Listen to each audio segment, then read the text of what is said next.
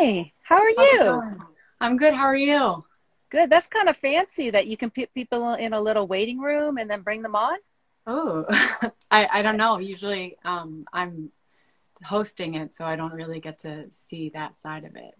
Yeah, yeah. See, I'm Yeah, new to Instagram, so I'm learning on the job. very nice. Yeah. Nice to see you tonight. How's Thanks for everything? having me. Doing all right. Thanks for having me. This will be fun. Good. Good. Yeah. So, to kick off, I want to talk to you about how you got started and Oh, your career journey. well, man, we're going way back. So I'm 52, and I've been training dogs since I was 12. So it's 40 years. So my parents had dogs before me. So I was born into a dog family. Actually, technically, I guess it was nine because I raised a couple of guide dog puppies. And then when I was done with that, they said I could have my own dog. And those are kind of rough times. Back then there was no food and training, and it was kind of tough. It was kind of, everybody did compulsion training. So I started there, and you didn't train a dog formally till it was 6 months old. That was just, I don't know, that was the rule. So it did whatever it wanted. Then 6 months you start training it.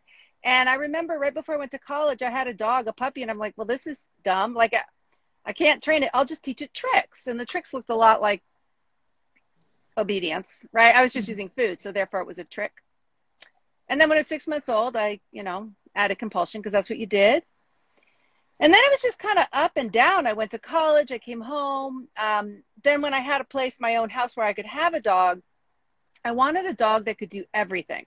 And if you look over the breeds that are out there, there are very few dogs that can do agility. Well, there was no agility back then, but obedience. And I wanted to try protection sports and herding and all these tracking. And Belgian Shepherds and German Shepherds were kind of it. There's just nothing else out there that has that kind of range. And so I bought a show line Belgian Shepherd, Belgian Tervuren, and I did a lot of stuff with that dog. I did get a Schützen on the dog. I never want to work that hard again. I never will work that hard again. And so now I buy working line dogs because they do 90% of the work and I just show up. With a show dog, I had to work pretty hard with that dog. But he was sort of my foray into everything. So he had a breed championship and he had the highest level of obedience title at that time. And he did have a Schützen title. So I did a lot with him and I learned a lot from him. And then I started breeding Belgians at some point. I don't anymore, but I bred for about 15, 20 years. And it's hard. Breeding dogs is hard. It's very emotionally draining. So I stopped with that. And now I just buy dogs. And it's great. I recommend it. It's a lot easier. And so that's where I'm at. I've got a dog named Dice here now. I think he's 15 months old now. He's a handful. He's a Belgian Tervuren from working line. So that basically means he's a long coat Malinois. Mhm. But he is registered as a Tervuren because his parents were imported from Europe. So, well, not exactly. But the idea is that if a dog is imported, you can register it correctly as its coat length. So he Mhm. is a Tervuren, but he's very much a Malinois. Mhm. And he's more dog than I've ever had. So I've always tended towards the sportier French dogs, the kind of French ring, lighter, super social. Mhm. And he's not a social dog, um, just more serious dog, harder dog. I think a better dog, but I just have to work harder. I got to figure it out. And so Mhm. which is awesome, right? Because I'm learning. It's not awesome when I'm training, but it'll be awesome in 5 years. Yes, Have me for back. sure. Yeah, let's hope. So that is so Dice is your only dog at the moment? I have Lyra. Lyra is 10 years old, and she is Okay. from my own breeding program. And I kept her because she was so nice. And I was raising small children, and I wanted a nice family dog. And I Mhm. got a nice family dog, but she has no drive to work. So I trained Okay. her.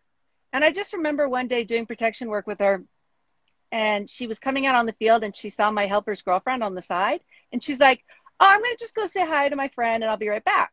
And that was the day I went, I don't think this is going to work for me. Like, I don't want to have to me, bite work is like all about the dog. And my job is to be the brakes on the bus. I do not want to be the gas in protection work. Like, that's just not going to work for me. Mm-hmm. And I thought, okay, she doesn't have to do that. So then I trained her more doing other sports. And I just found that at the end of the day, what she loves to do is be a pet. And she loves everybody. She gets along with every dog, every person. She's got unbelievable social skills. So I trained her to do a lot of stuff. And I just had no will to push through. If you're getting ready for competition, you put so much in it. It's hard. And if you're doing it right, you're out there 4 or 5 days a week. You're going to new parks. You're setting up. You're doing all this stuff. And I don't want to do that with a dog who's not buying in. You know, I want to do that with a dog who's, I mean, the problem with I want to have now is he won't stop working. You know, that's what I want. I want a dog who's always, now we're going to work, now we're going to work, and who doesn't want to leave the training field. Mm-hmm. And she didn't show me that. So, and she's a pet and she's fantastic, but that's her role. And then I have a small terrier mix that I picked up at a seminar. I was teaching and he needed a home, and I don't exactly know how it happened, but anyway, he came home with me. So he's like a 10-pound terrier Chihuahua mix. And he's the dog I used for all of my demos of small dog stuff and training. He's kind of a ADD kind of, like, it took me 3 years to teach him a send out because he'd just forget what he's doing. So he'd start going, and then like halfway there, he'd be like, what are we up to here? And and while I'm here, there's a squirrel over there. Mm-hmm. So he's also a pet. So Dice is kind of exciting because he's the first dog I've had since Reka died, and that was a few years ago, that I feel pretty confident I'd like to compete with this dog. I'd like to get back into that side, and that I think he wants to do it with me. So it's pretty cool. Mm-hmm. Awesome. Yeah. Do you feel comfortable talking a little bit about Reka? Yeah. So Reka was in some ways a pivotal dog in my life. So I lost her at 15 and a half, about a year and a half ago. And Reka, she struggled when she was I started compete. She had her Schutzhund too when she was 2. And Schutzhund, you can choose to compete on your own field, like a club trial. And with Reka, so she did very well. I think she was a V-rated dog. And then I went to an AKC obedience trial, and she had a complete meltdown in the ring. And Reka was the dog that changed me over from force-free training as a way of getting behaviors to a philosophy of cooperation. She's the first dog I had that I didn't say, at the end of the day, you have to do this. I was force-free for a long time, and I was making it worth the dog's while, but mentally it was always, you have to do this. And Reka is the dog where I said, no, nobody can make another being do anything when they're in the ring.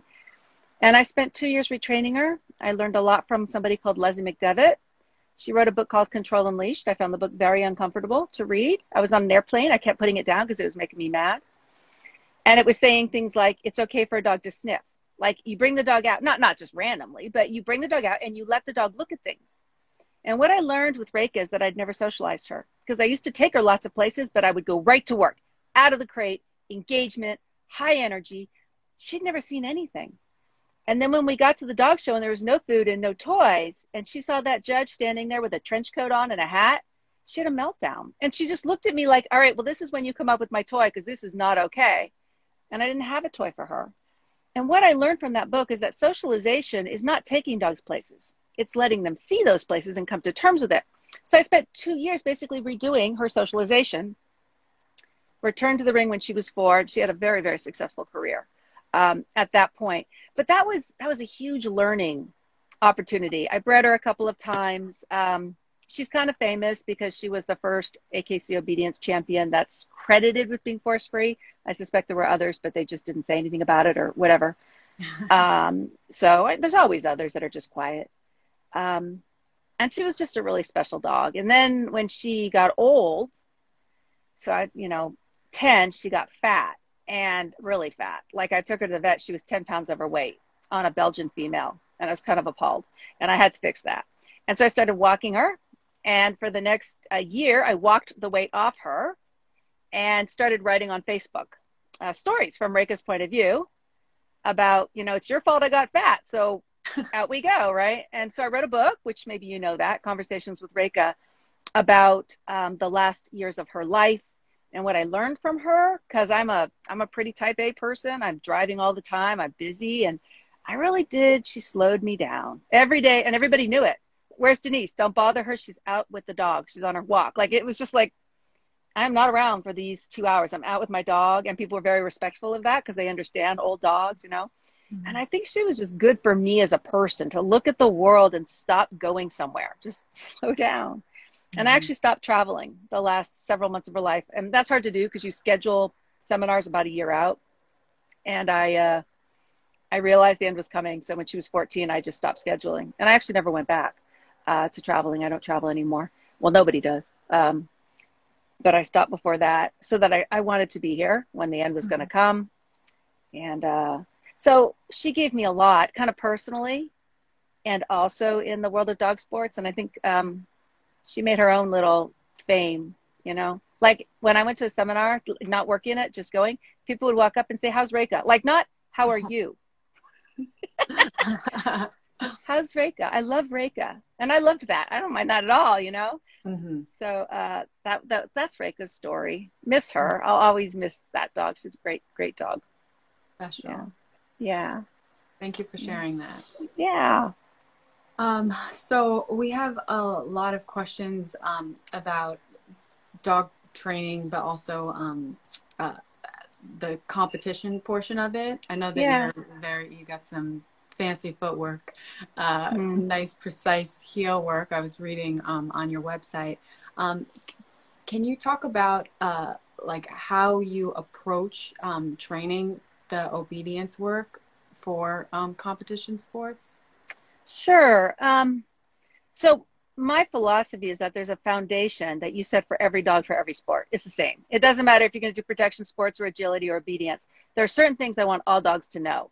So I want all dogs to be able to line up in heel position with their head up. And I need both of us to have a super clear understanding about what that position is. So, and it's actually amazing how many people don't actually know what their dog's heel position is. And I don't even care what your heel position is. But if I ask you, I need you to be able to tell me my dog's toes line up with my toes, or my dog's point of shoulder lines up here, or I don't know, whatever your thing is. Because if you don't even, and a lot of people really don't know, like when you put it to that, they kind of, you know, and I'm like, look, we teach dogs what we want, not what we don't want. So we have to be really clear on that. So there's certain things. All my dogs have to be able to pivot on a disc. Get those front feet still, get that rear end moving. All my dogs have to get on a platform because I can use that. Anytime I don't want to have a conversation about straight, I can just put down the platform. It's guaranteed they're going to be straight, right? So I threw a dumbbell. All I care about is the pickup. I don't want to fight about the front. So just put down a platform. Um, I'm starting a new program called the High Drive Dog, and it's based on Dice's foundation skills. For every video I did, they're unedited. And I did them daily. So you'll know how I train a dog. And what I realized in reviewing them is that from day one, I teach about 8 to 10 skills per session. And a session is about 10 minutes long. So, but like no moss grows on this stone, like get stuff done because I think we tend to drill, but it's just fast. It's like he's 8 weeks old. Get up on the platform, a bunch of cookies, throw the cookies off. Great, let's work on scent work. Put the thing down, clicking for that, right? It's just super fast paced, lots of movement, lots of flow, lots of structure and decisions on my part. Like, what are we doing now? Are we socializing? Are we getting comfortable in this area? Are we working? Um, Tons of play. Even to this day, I would say my work is about 70% play and 30%. Well, it's changing now because he needs more structure in his life. And I find he has real arousal issues. Like he goes super high, super fast. And one thing I'm learning to moderate that is he needs less play. He needs a calmer interaction. He needs more pause, throw the toy, bring the toy back to position, pause. Like I can't do as much of the stuff I like to do super fast. Mhm. But the percentage of play is incredibly high, really high. I want my dogs making mistakes. I want them learning right away. Nothing bad happens when you make a six, you know, and I cheer. If I'm talking, you're probably wrong, which is interesting, right? I use silence as a marker as correct behavior because competitions are silence. So if I'm not talking, keep doing what you're doing. That's your bridge. Life is good. If I'm talking, I'm going, you're trying so hard. Just a little bit more. Get your, yeah, boom, right there. Mark that. Now I go quiet. Mhm. I feed that. There is a phase when they're young and I'm just chattering all the time because they're cute. And that's what you do with puppies, and that's fine. But I do start getting more conscious of it as they get more developed. And I love obedience. And so when you love something, guess what? Like you do it well, your dogs love it. Every dog I have loves to heel. Even the terrier is super, super cute. with the heeling because I love it and it's my default. So when I'm not sure what to do and I'm like, I don't know what I'm doing, I just fall into heeling because it's rhythmic and calming. So I guess that's kind of how I approach obedience. To me, it's just a game. The word obedience is seriously problematic because it's not what my dogs do. It's just a fun, interactive thing, and I'm always thinking about cooperation. Mm-hmm. So drives and control are two sides of the same coin. My dogs are just as happy to let things go as they are to bite them because you can't bite if you don't let go. And that lesson starts at 8 weeks of age. Like, you can have this all to yourself. That's worth a 5. But if you give that up, I'm going to make it a 10. And they learn that. And so that's where I get a lot of cooperation out of my dogs. And it also creates a lot of sensitivity. So today, my dog bit my hand by accident. And it hurt. And I went, ow! Because it hurt. And somebody said to me, because I videotaped it and I put it on Facebook, I was talking about punishment. I'm very open about my training. And she said, oh, that works because he's sensitive. And I said, no, I make him sensitive. All of my dogs are sensitive. And they're sensitive because of how I train them and how I raise them. That they care about cooperating because if you make a dog do something, then they learn to resist you. It's just like a person. Like if somebody makes you do something, then you learn to resist. So then as soon as they're out of the room, you do what you want. And I work really hard to never fight with my dogs, never fight with my dogs. And so then when I am upset with them, they're taken aback. Like, what happened? You're unhappy with me. And so that makes them handler sensitive, which is useful for my interests. Mm-hmm. Can you talk a little bit about the transition from force-free training to balance training? Whose transition? Yours. Most people would call me force-free. Okay. Right now. Yeah, I think most people would say I'm force-free. It's complicated because words are just words. So force-free means, as far as I can tell, most people think it means not using tools. Most people think balanced means using tools. But when we see balanced, I don't know of a balanced trainer who actually tries to use all 4 quadrants evenly. That makes no sense. That's illogical, right? That wouldn't make any sense. You would use the ones you want. So balanced is a poor choice of word. Force-free is a poor choice of word because that doesn't exist. There's no such thing as a force-free trainer. Nobody can be force-free. Mm-hmm. I think I'm on the more balanced side of the force-free scale because my dogs all know what no means in the house. I don't use it in training because I always want my dogs to think they're right. If they don't think they're right, I'll deal with it. But I don't want them to know it because I can get more of what I want in the ring if the dog is sure they're right, even when they're wrong. But in the house, my dogs know no. And it's not no, it's just no. And no means whatever you're thinking about right now, stop thinking about that because that's not going to happen. And I'm comfortable with that. And I think some force-free trainers are not comfortable with that. So, and that's okay. And I've actually started not labeling myself and started talking more about the fact that I think those labels are not helpful. And I think they're harming the entire dog training industry. I think it's preventing us from learning from other people. I think it makes balanced trainers uncomfortable learning from force-free because they feel judged. And I think it makes force-free trainers uncomfortable learning from balanced trainers because it means that they're going to the dark side. And I just don't think this is healthy. I have friends all over the spectrum because I've been around forever. And I respect people all over the spectrum. And I can sit down and have a beer with that person and agree to disagree at the end of the day. And it's not, my life does not ride on that. And somebody asked me, because I'm a pretty big advocate for this approach to dog training. I'd like to see a new center, which is just called excellent training. A hardcore compulsion trainer is not an excellent trainer. They're abusive to dogs. A force-free trainer on the other edge who doesn't get the job done is not an excellent trainer. They're not getting the job done. If somebody hires you, you need to get the job done. You need to figure it out. Excellent trainers are all over the spectrum. And they should have more in common than a good, excellent trainer and a poor force-free trainer and an excellent balance trainer and a poor quality balance trainer.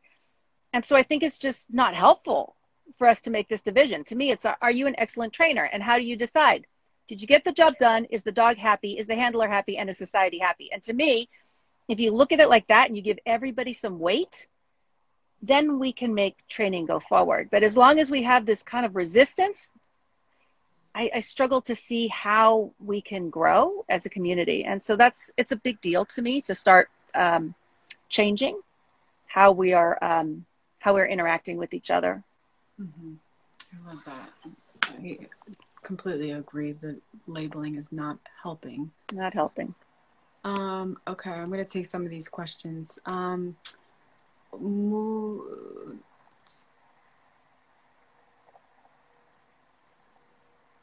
often do you give young 5 to 10 month dogs days off from training?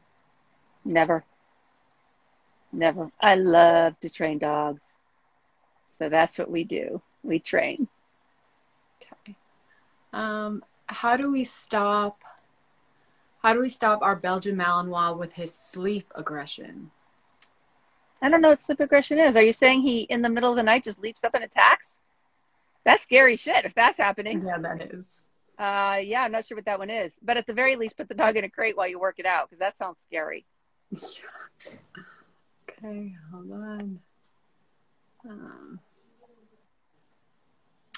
When I get home, Marmite is excited but turns to frenzied biting. Yeah. Sit tying her up, greeting when calm. Yeah. So that's an over-arousal issue. And Belgians, I don't know what kind of dog yours is, but Belgians are famous for over-arousal, and they get stuck really easily. So with things like that, what I do, I don't think your dog can control the biting, because they're biting as a reaction to their emotional state. And if you actually punish it, it makes them worse, because now they get more frantic. So what you want to do is reduce the emotional load on the dog. Food is your friend. So keep the food outside the door, box of Cheerios, whatever. When you walk in the house, take a scoop, throw them on the floor. What it does, it gets the dog's head down. So it causes conflict for the dog, because one side of the dog wants to eat the Cheerios and the other side wants to greet you. But in the process of having that conflict, the dog gets used to you being there, and that calms them down. And then by the time you've petted them a few times, they don't act like a fool. And now they get a better habit. Because if they get that habit of, I call that a hypergreeter, if they get that hypergreeter habit and then they get in trouble because they hurt you, because they do. You know, I used to have one that would come up and hit me in the face. That's really not fun. And then I get mad because it hurt, but then that would make her worse because she's not choosing that behavior. She's just hysterical. So try the food and see if that helps you out. Okay, thank you for that. Okay, Kodiak's Golden Life. Is it possible to train a golden retriever competition obedience, or are they more like your family dogs and it would be too much for an amateur? Golden Retriever is the #1 obedience dog. So I would say that you should be just fine. Like one year at the National Obedience Championships, 9 out of 10 of the top dogs were Golden Retrievers. They are, in my opinion, the quintessential obedience dog. So out you go. Go. Get your dog trained. Oh, who's the best? Malinois or German Shepherd? Oh, can't answer that. You know what? I just love a good dog. I love any good dog. If you walk up with a good dog, I'm going to love your dog. I don't care what breed it is. If it's a good dog and it wants to work, we're going to have a good time. Very nice. Okay, moving 6-month-old pups, focus and excitement from toy reward to interaction with handler.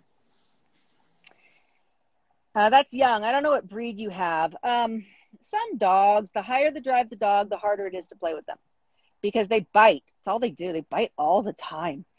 So I work on it, and I start when they're 8 weeks old. Like my goal with Dice was to cuddle him before his wool fell out. I did not succeed. I did not get there. I tried. I call him my velociraptor, but it's getting better. Every day away from training, work on petting your dog, and then scratching your dog, and then raising the energy just a little bit. And work to get your dog interacting with you completely away from training, because you never use a reinforcer until your dog wants it, right? So you would never use a toy in training if you hadn't already developed your dog's toy play. And you would never use food in training if your dog didn't want the food. And you would never use play in training unless you've already taught the dog to love play. So separate that issue out. I do it in my living room. My dog knows. If I go in the living room, he's all happy because we're going to play there. And I practice sitting down. I practice standing up. I practice moving. I practice being really still, because I need all of those things in competition. It depends on the competition. In some competitions, there's a lot of standing. Like Schutzen's very formal. They have rules. God, do they have rules. And you can't like praise your dog when you're moving. Like my dogs usually just leap around me. They don't think that's funny. I think it's hysterical. They do not. So he also has to know, if I did that sport, I'm not planning on it, but he has to know how to engage with me in a sit, right? I need to be able to reward him. And I practice. In other sports where you're allowed more movement, I would prefer that my dog play with me in movement. So we practice. So think about it like that and see if that helps you out. Okay. Mr. Oscar, Elevated Canine Academy. Hey, ways to build motivation for food. Oh, there's so many food games. So one thing you want to know is anything you hide will become more valuable to your dog. Doesn't even have to be food. Like dogs that are afraid of their dumbbells, I tell people to hide them and teach the dog to seek them. And the reason is the scenting, the act of using your nose builds they call that the seeking system in the brain, and it's super healthy for dogs. They really like it. So the first thing I would think about is if you're trying to build arousal, throwing food games, like throw one cookie and when he's eating it, throw the other one the other way. And then set a goal for yourself. Like say something like, I want to throw 10 cookies in 1 minute, right? Because that'll speed you right up. And then time it. Make it real. Like throw those cookies, dog eats one, come! Throw the other one the other way. And don't cheat. You can't drop it at your feet. You got to throw. So make it really, really fun. Now start throwing those cookies in places where the dog's going to actually have to put out some effort to get the cookie, right? So like under your dining room table. So the dog has to work its way between the chair legs or around boxes. Make the dog push through and throw a little bit of energy. Rarely are you going to just hand your dog a cookie. Make the dog chase your hand for the cookie. Make your dog jump up and grab the cookie. Make your dog spin for the cookie. The more things you do to pair arousal with the food, the more value you're going to get out of each cookie that you use. The other thing is really think about what you use and when. If I'm working on arousal control for my dog, I throw a lot of food on the ground. I do this all the time. I use kibble because he's going to eat 100 pieces. Or if I'm doing rapid fire food into his mouth on a platform, like one every second, I do a lot of that with him, kibble, because it's just quantity. But if he's going to work hard, I'm going to bring out something good. I'm going to make it worth his while, and he knows the difference. So you can do things both with your choice of food and how you use the food to make it more valuable to your dog. Awesome. Okay, what's your all-time favorite trick and why? I'm kind of embarrassed because I'm sort of lazy about teaching tricks. All of my dogs can march because all I have to do is rock back and forth and they do it naturally because they think we're going to heel. So they'll just lift one foot and the other, they'll go back and forth. So we can march side by side. Is that a trick? Let me think. What does Burrito have? He would be the most likely to have a trick. Oh, yeah. Okay. He's cute. He can bounce in the air in front of me. And when you're tiny, that's pretty cute. So the little dog, the little terrier, he can bounce. Dice can bounce, but I don't think I've taught him anything cute yet. I'll have to work on that. Thank you for the reminder. Well, give me suggestions and I'll work on it. Scent discrimination, by the way, is the classic trick. Because so you just do it with, handler scent, but then you get out like dollar bills or something. You can knock the socks off adults, kids, whatever. You put out like 4 ones and 1 10, and you have them put out the ones and you put out the 10. So now your scent is on it. And you tell the dog to find the 10. I did that when the 49ers were in a football game a couple years ago in the Super Bowl. And I had my dog say which one was going to win and how much money we would bet on it. Sadly, I lost. But he got it wrong. He got my scent right. Question, have you ever thought about doing dog dancing? My dogs have the skills for it. Like I teach them those things, but I'm not a competitor. I know that sounds strange to people. I'm a dog trainer. I love to train. The reason I compete is because I want to show my training, but not because I want to compete. I'm not a competitor. So the day my dog finishes a title is the day I retire them. I do not continue. I've even gone home. I entered a show. I was in 2 shows the same day. My dog got her championship in the morning. I didn't even go to the afternoon show. So it's just not my driver. And so to take on another sport, I would have to have a driver. But now I'm thinking of all the things I taught my dogs. Like Reika could heel on her back legs for a long time, like walk like a human next to me. No matter what I did, she'd just be on it and her little front feet would be down. It was very cute. She could back up 25 feet between my legs. So she would be out there and I could get her to run backwards between my legs. Pretty cute. She learned how to unfetch the dumbbell. So she would run out and put it down and come back without it so that I could send her. I forgot about these things. I taught her to do the figure 8 on her own. I would just do the cues the way they would give them in the ring and she would do it all by herself. I just thought that was fun, entertaining. So they have the skills. I just don't put them together into a pattern. I think it is one of the hardest sports out there though, because you have to do it to the music. So if your timing gets off a little bit, now what are you going to do? And then you're stressed, you know, in competition, you're a little bit stressed. So now what do you do when your dog gets a little flatter or a little higher and now they're doing things faster or slower than usual? I think it's an incredibly challenging sport. I have so much respect for those folks who are doing the higher levels of canine freestyle. Yeah, they're awesome. Yeah, if you want to see Unfetch the Dumbbell, I think there's a YouTube video. If you search board dog board handler, and you'll see her doing scent articles on the trampoline and just all kinds of weird things I thought of. Okay, can you explain your scatter use technique? Yeah.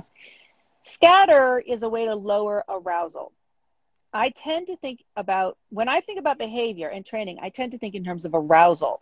So what that means is I don't care if the dog is sitting. A dog can be sitting and at a 10 in arousal, or a dog can be sitting and be at a 1 in arousal. And I like dogs at a certain level of arousal to train them. So I like dogs higher than most people. So for heeling, I want my dog at a solid 8. If he's at a 10, he's going to be squeaking and whining and carrying on and biting me. That's no good. So an 8 is just about right for me. Most people do not like that. Most people would want their dog at like a 5. When I send the dog for a retrieve, I want my dog lower because he's already obsessive about things thrown. So I want him at about a 6. The way you raise and lower arousal is your choices. So I don't even start an exercise if my dog isn't in the arousal that I want them. I do something. So things I could do, scatter is the classic one. So when I go to a new environment, if I throw kibble on the ground and my dog cannot or will not eat it, what they're telling me, if he's not interested in that kibble, he's telling me he's too high to work. Because when I start working, he's going to be a screaming, Mimi mess, and I don't want to work a dog like that because he's out of control. And then when I give him cues, he's not going to hear them. He's like, ah! And I've seen him do this, you know. I say, sit, ah, like that. I need my dog to be able to hear me. And the way I get that is arousal control, and scatter is my #1 technique for taking my dog down. And not only that, if he cannot go get on his platform, get off his platform and eat the cookies on the ground, and if I give a cue like down, sit, come, I need him to instantly leave the food on the ground and follow the cue. If you can't do those 3 things, I don't have enough dog to train. So I don't. I'll throw more food on the ground, and it is not a choice to eat the food on the ground. If he doesn't eat it, I wait. I'm like, no problem. I'll do other stuff. I'll give him food from the hand, but until he calms himself down enough to eat the food, we are not going to work. And he's not working for food. He's working for toys. So, I mean, if your dog is working for food, this still works. Just use lower value food in your scatter than you use in your training. But that's what I use scatter for. I also use a platform because this dog, some dogs' movement is calming, and some dogs' stillness is calming. And for this particular dog, stillness is calming. So I can't let him move because if he moves, he winds up. So we also use the platform a lot to calm arousal. And if there ever comes a day that I actually need to raise arousal, that's a little hard for me to believe, but if it happens, I would just move him in a circle a couple times and that'll have him through the roof. And then I could go from there. So that's what I use it for. Okay. Have you ever used scatter during a search to help a dog who is anxious about the environment?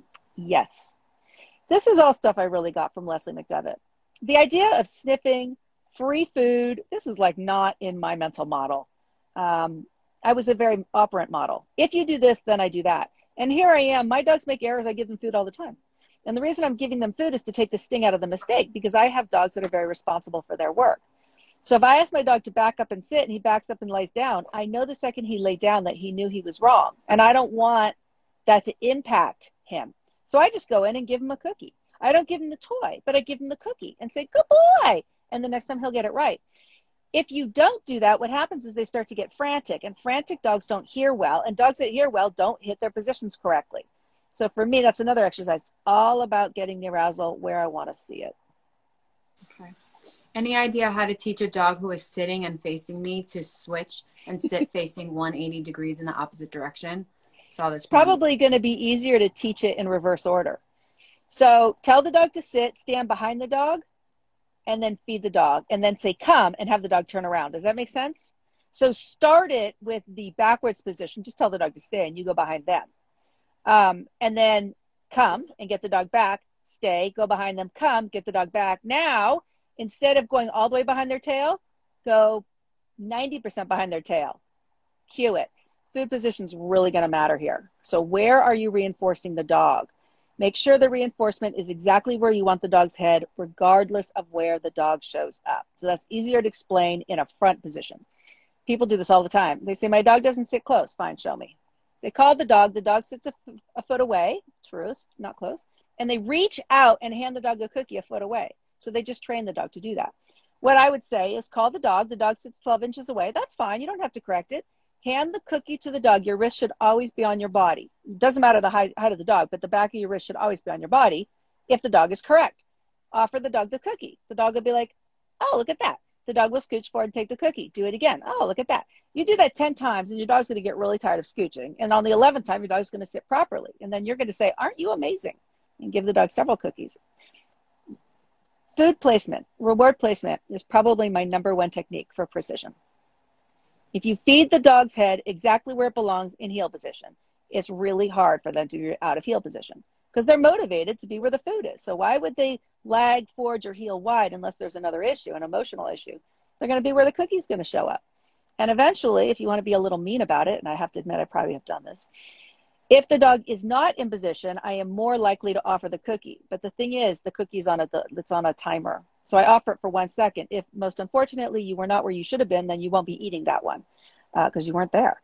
So pretty quickly that's called the cookie you're not going to get. Most dogs figure out pretty quickly, and I think I'll stay there and be ready. Otherwise, I might not get that cookie. What do you do to increase focus in a new environment? Time. I don't even have a focus command. I don't have a way to tell my dogs to look at me. They just look at me because it's in their best interest. In a new place, I will not start working until the dog forces me to work. I mean, literally. And I call that engagement training. I just stand there. I'll sit in a lawn chair for 2 hours if I have to, until the dog says, I'm bored. I have nothing else to do. How about you? Now, when the dog says that to me, they're trained. I train my dogs to do things to push me. So dice bounces in front of me. So when I say, okay, that means if I'm ready, if you are, then he turns in front of me and he tends to just jump up and down. That's what I want to see. And then I'll even say, are you sure? Like I'll turn away a little bit and he has to come back in front, bounce more. His job at this age is to talk me into work. My job is to show up. So if he loses focus, the punishment is I go, oh, I misunderstood. I thought you were ready. I guess not. Here, let's go back to scatter. And he's like, shit, that's not what I had in mind. And then they start self-training not to look away because then they lose access to work, and work is everything. But the big critical piece there is don't start working a dog who's not telling you they want to work. And don't cheat. I see this all the time. I'm watching you. Sitting there watching someone, they're like, shh, shh. I'm like, you think I don't hear that? I'm right here. Stop it. Stop it. Stop begging. If you spend a half hour in a new place doing absolutely nothing, I know it'll kill you. You'll get used to it. Think of it as den time. If you do nothing for half an hour, and worst case scenario, you go home and you never worked your dog, that will be the most impactful lesson of your dog's life if your dog does not opt in. I know it's boring. You just have to take my word for it. When you do this repeatedly in new environments, pretty darn soon you're going to have a new problem. Your dog's going to ask to work before they should. They're not really ready. So then you have to be like, no, I know you're staring at me. You still don't get to work yet. You have to eat your scatter. You got to look around here. Look at that. Look at that. Look at that. Then you just can't get them off of you. Does play look different for you that is used for reinforcement and training versus just hanging around the house? Oh, that's a hard question. I'm trying to think back because I don't use play as a reinforcer with dice. Not yet. We're still using toys. And frankly, I'm trying to calm him down, not wire him up. So usually his play is a calming play. But looking back, I had a dog, Kisu, who I did not use food or toys in her career for competition after I started at the journey level, at the competitive level. And there was a reason. It's a long story, but there was a reason for that. So for the last 6 months, there were no food and toys in her training. And the only reinforcer she got was play. And that was a very interesting experience because my dogs can opt out of work. So she had to decide if working with me for play was worth her while. And some days it wasn't. And she'd say, I'm going to go in the house. And that was totally fine. And then eventually she never opted out. She decided the value of work and the value of playing with me was worth more. But it did put a lot of responsibility on me to figure out how for that dog, she needed me to play with her so that she would feel reinforced. And that was kind of obvious because if I got it wrong, she just left. And since my dogs are allowed to leave training, I can read them well. If you do things that don't allow your dog to opt out, then you don't really have that information, but my dogs are welcome to opt out. So I do have that information. Around the house is going to be more, you know, scratching their heads, belly rubs, that kind of thing. Most rings, it would be a little, I mean, do it if you want, tell me how it goes, but most people don't stop in the middle of a competition and give their dogs a belly rub. I have seen it. It was the most endearing thing on the planet, but I probably wouldn't get away with that. Like if you have a dog that's completely not traditional, like you have a Great Dane and everybody's cheering for you because everything that dog is a struggle. If your dog lays down on the ground and gets a belly rub, you will be the darling of the party. With my Belgians, the judges are kind of afraid of me and my dog. So my job is to try to give them space so they're not afraid. And that's generally keeping the dog pretty under control, pretty close to me. Very cool. Yes, this live will be available, H4 to EL. Where do you see the future of dog training going? Depends if I get my way. And I am an optimist, so I'll just assume. I think balance trainers are going to adopt more of the Force Freeze community's mindset because it's very effective. And in my opinion, balance trainers, having done it much longer, the tradition of balance training is practical. So the balance trainers who have the more known reputations tend to be the practitioners. That is not true in the force-free world. In the force-free world, the ones who do the speaking and the talking are usually not practitioners. They're usually the scientists or researchers or lecturers, whatever, right? So we come from very different traditions. And I'm an unusual situation because I am a practitioner. And but that's not the norm in the force-free community. As a result, my experience is that the balanced community has better trainers in the sense of flow. They're much better at making things happen, moving fast, staying with their dog. Whereas in the positive reinforcement tradition, they're better at teaching precision behaviors, but they really struggle when they don't have their food and when they don't have, because they don't know how to do flow. They've trained quietly, clicking, staring at the dog. They don't get out enough. They don't generalize enough. They don't tend to value competition. And so their skill set is different. So I think they're actually better at teaching precision behaviors, and I think they understand dog training better. But I think the balance trainers are better at actually getting it done. Now, if balance trainers learned the things that force-free trainers knew, they would rock, because then they would learn these. And we're starting to see it, actually. I'm starting to see more of it in the last, when did Ivan show up? I knew Ivan. He used to live here. So we trained together 15 years ago before he moved to Florida, 15, 20 years ago. Michael also, well, Michael still lives here, Michael Ellis. So the three, I knew Ivan and Michael when they trained together. And Ivan, I think, was a huge, huge initial influence on the quality of training. And then Michael, I think, because of his school and decisions he has made, has really pushed some elements of higher quality training into the balanced communities. But I think the balanced community is unaware of some of the really good force-free trainers and would benefit. So if I have my way, in the next 10 years, the force-free community will pull more of that flow element and the expectation. And I always tell people, my experience, the force-free trainers assume they're going to get it done. And they're goal-driven. And the plus R trainers tend to be process-driven. And they don't sweat it too much if they don't get it done. But that mindset is actually a problem. Because if you're not goal-driven, you'll have a tendency to go nowhere. So my favorite people to work with are crossover trainers from balanced to force-free. Because they already have the expectation of success. They already have the quickness of timing. Leash Pops teaches you quickness of timing. All I tell people is everywhere you have the urge to pop, give your dog a cookie. You'll be fine. That's all you need. There, I just solved 90% of your training problems. That mindset, I think if we get that, I think training will be much better off in 10 years. I would love to see the whole compulsion thing just literally fall into the ocean. It's very stressful for me, some of the stuff I see on IG of very unhappy dogs, very stressed dogs in the name of making the owner happy because they can now walk their reactive dog down the street. And I'm like, yeah, but why? They should have gone alone. The dog doesn't even want to be there. So don't worry about walking the dog. Let the dog stay home. You go for a walk. And that bothers me. So I'd like to see the compulsion trainers kind of pushed off the edge. And I would also, I hate to say it, I'd like to see some of the force-free trainers who are a little too dog focused. See, my thing is dog handler and society all have rights. I believe this. Everybody has a say. And I cannot only align around the dog as the learner, because I think the owner is also a learner. And this matters. I'll give you an example. An older woman used to train with me. She had a working line German Shepherd, and she was in her 80s. She was all of 80 pounds. The dog must have outweighed her by a lot. And every time she showed up for her lesson, the dog showed up on a prong collar. I'm not going to say anything about that. I'm not going to tell her to put the dog on a flat collar and have her break her hip. I mean, it's not how I train. And when she got here, we switched because that's not what I do. I don't even use a leash, so it didn't even matter. And she did well with that dog. She had some nice titles. But I think in terms of dogs handler society.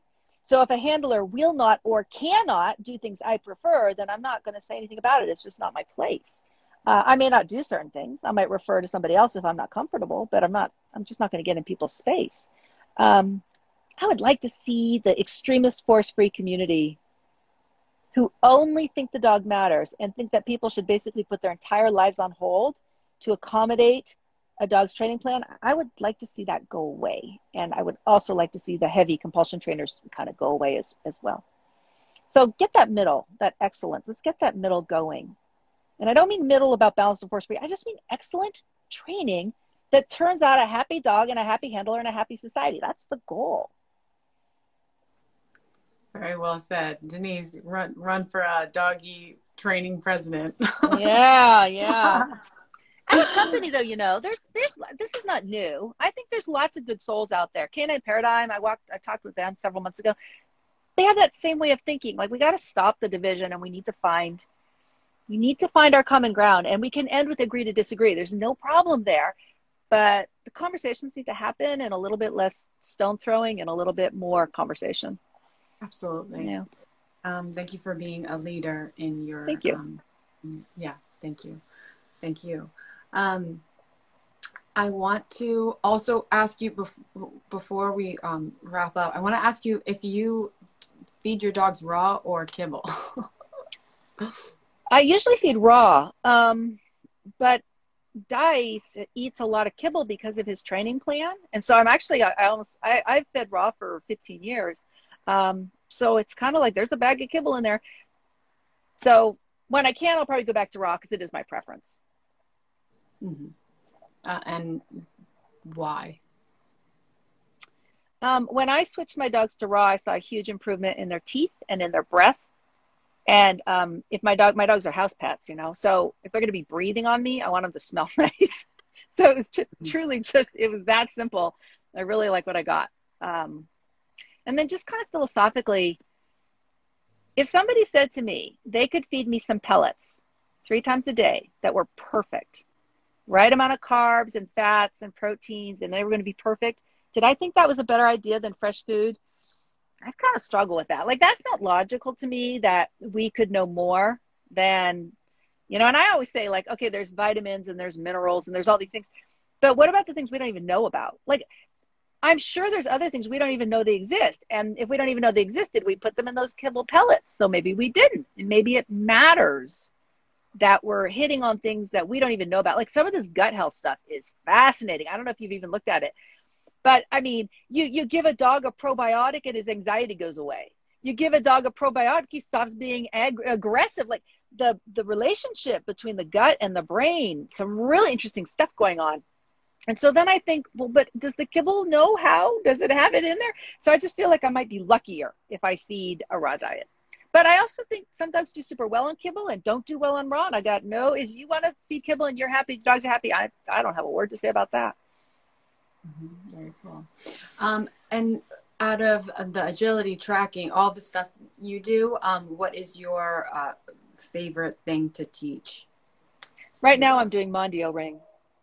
So okay. I'm preparing Dice for Mondio. I don't know if I'll ever do I'm just not in an AKC place right now. So my goal with him truly is Mondio ring. And then, we'll just kind of see what we got. Can you talk a little bit about that? My transition. I have a short attention span. And so I feel like I did that. I got 2 AKC obedience champions, and it's a lot of work. It's a grind. You need points. So you need 100 points, and you need to win. You need first and second place, or you don't get any points. And that means you go to a whole lot of dog shows, and I live in a very competitive area. So I had been to a dog show where I had a 199 out of 200, and I did not place, never mind getting points. So you get these beautifully trained dogs, and I don't think I'm good for the grind. I just, you got to be at a certain place in your life to want to do that. And I don't think I'm there right now. My competitive spirit has been sucked right out of me.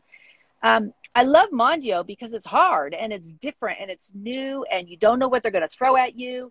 And on any given day, you can go in there and fail because the scenario was one you just didn't think it through well enough. And somebody else thought through that scenario and can do well. My experience so far is that the community around Mondio is very open to people who choose to train differently. So at this time, I've gotten no grief for the fact that I have I don't use compulsion in the bite work. They just say, well, how do you want me to handle it if he doesn't let go? And then we have a conversation, and that's the end of the conversation. That's not true in all sports. Some sports are very rigid and maybe threatened by alternatives. And so they're not going to come right to your face and say they're not going to do it. But there's little things a person does when you need a helper, little things they can do that will make your dog successful or not successful. So what you really want is someone who's at least intrigued by what you're doing. I don't care what they do with their own dogs, but they have to at least care enough about what I'm doing that they're willing to play my game. And so far, I have found that in the Mondio community. And so that makes it engaging for me. The AKC environment is also very tight. I think it's hard on dogs. It's stressful. I think the Mondio thing will be more fun for my dog. So those are kind of all pieces that have sort of, played into it over time. Tracking, when I used to do Schutzhund, the fields are all going away. I live in the San Francisco Bay Area, and it gets harder and harder to find a tracking field. You're poaching all the time, which is really stressful. You're on somebody else's, hey, little dog, on somebody else's fields, and I don't like that. It makes me really uncomfortable. So that sport got harder. Come on up. You come up. Good boy. That got harder. So I think that's probably why I've transitioned away. I would love to do herding again, but I don't have the right dog for it. I think herding is awesome. So cool to watch a dog's natural inclination. So, maybe someday I'll do that again. Very cool. Yeah. How do you suggest pet owners figure out which sport they can casually, just for fun, engage in with their dog outside of trick training? I usually suggest that people start with nose work. And the reason I like nose work is the dog loves it, and it teaches people to read dog behavior. And it tends to be a very supportive sport. Like you could have a reactive dog. You're not going to get shamed. They tend to be very open to dogs that have issues. I don't know too many people who don't like nose work, and the dogs really like it. So if I was telling somebody for an entry-level sport, I would tell them to look at nose work. I have an online program called Fenzi Team Titles. And through the online program, you can get foundation titles. Like I was talking about, spin on a disc, get on a platform. Those are all foundation things that we test. And you can earn titles that way, or you can do our nose work program online. I think online titling is a softer introduction. So if a person does decide they want to compete in anything, I kind of encourage that first, because then you separate out the stress of I taught all the exercises from the stress of actually going to an event and everybody's watching me, which they're not, but you think they are. So, I think that helps ease the route a little bit for people. Okay, from Keely, I really feel there needs to be a rational governing body. Do you agree? And if so, how would you suggest pushing for regulation in the industry? So that's a wonderful question. And it's a very hard one for me because I am not a black and white person. I am a shades of gray person. And so when I look at the issue of regulation, I struggle with how that would be done in a way that tests, like the concern I have about the current tests is I don't think they actually test your ability to do it. I think they test your knowledge. But like I could study skiing for 10 years and I could tell you, I could be the most obnoxious human being on the planet telling you about skiing. And that doesn't mean I can ski. So it bothers me when there are certifications that have no expectation of demonstrated ability, and hours of experience is not demonstrated ability. I really want demonstrated ability, and I don't know how to do that because that starts getting very expensive. And how do you make it fair? Like, what if I don't have any dogs that are like, maybe I have really difficult dogs that I don't have answers to those questions. So I don't know what the answer is. I am personally always a huge fan of education. That's my thing. That is all I do these days. I educate people, and I do a lot of it for free because I believe in it so much. I want to educate people. I'm not convinced that regulation is the way to improve skills as much as open access education that makes people want to learn what you have to offer. I mean, if I have all these videos on my website, you know, we have to pay for them, but regardless, for $20, you can learn, you can watch something for an hour and learn how to handle counter surfing, for example. Okay, you just picked up some really good information. I want to motivate people in that direction, to want to learn, to want to be better, to raise up the status of dog trainers and dog training. So I'm not saying I think regulation is bad. I'm just saying that I have this kind of chronic discomfort. If I walk into a seminar and I train 10 people and 10 dogs and I can't tell you which 5 are certified and which 5 are not, to me, that's a problem. And right now, that's my experience. I haven't seen that the certification was the dividing line that I would like to see going forward, which doesn't mean I don't think it's a good idea. I just think it needs to be thought through with some care. Thank you for that. Let me see what else I have here.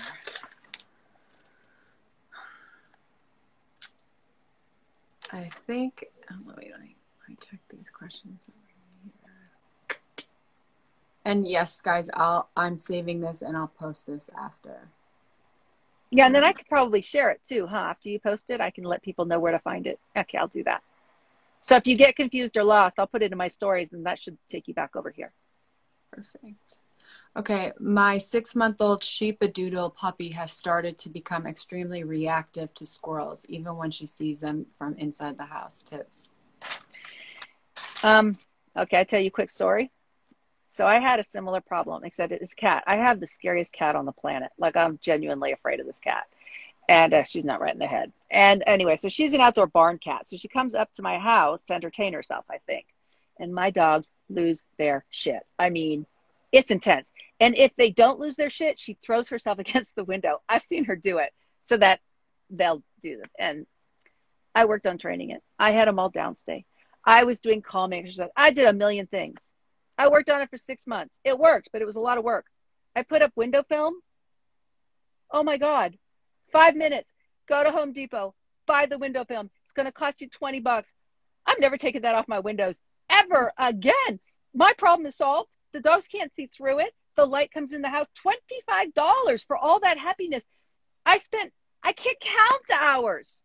There's your answer. Take the issue off the table because you don't want your dog practicing the behavior. The more they practice it, the more they wind up, the worse it's going to get. Just make it not happen. It disappears. Put the window film up. And if you think it's ugly, don't worry about it. Tell yourself in 3 weeks you'll be taking it down, but you won't. In 3 years, you're going to love that window film. It is still going to be on your windows. You'll see. You send me a note in 3 weeks and tell me, oh, I'm never taking this off my windows. The hack, window film. It's the trick. Denise, thank you so much. It was nice chatting with you. I'll post this, and good luck with Mondio Ring and with what's your dog? Dice. Yeah. Dice. Thank you. I really had a fun time. Thank you for having me. Thank you. Okay. All right, guys. Thank you for Have a being good here. night. All right. Thank Bye-bye. you, guys.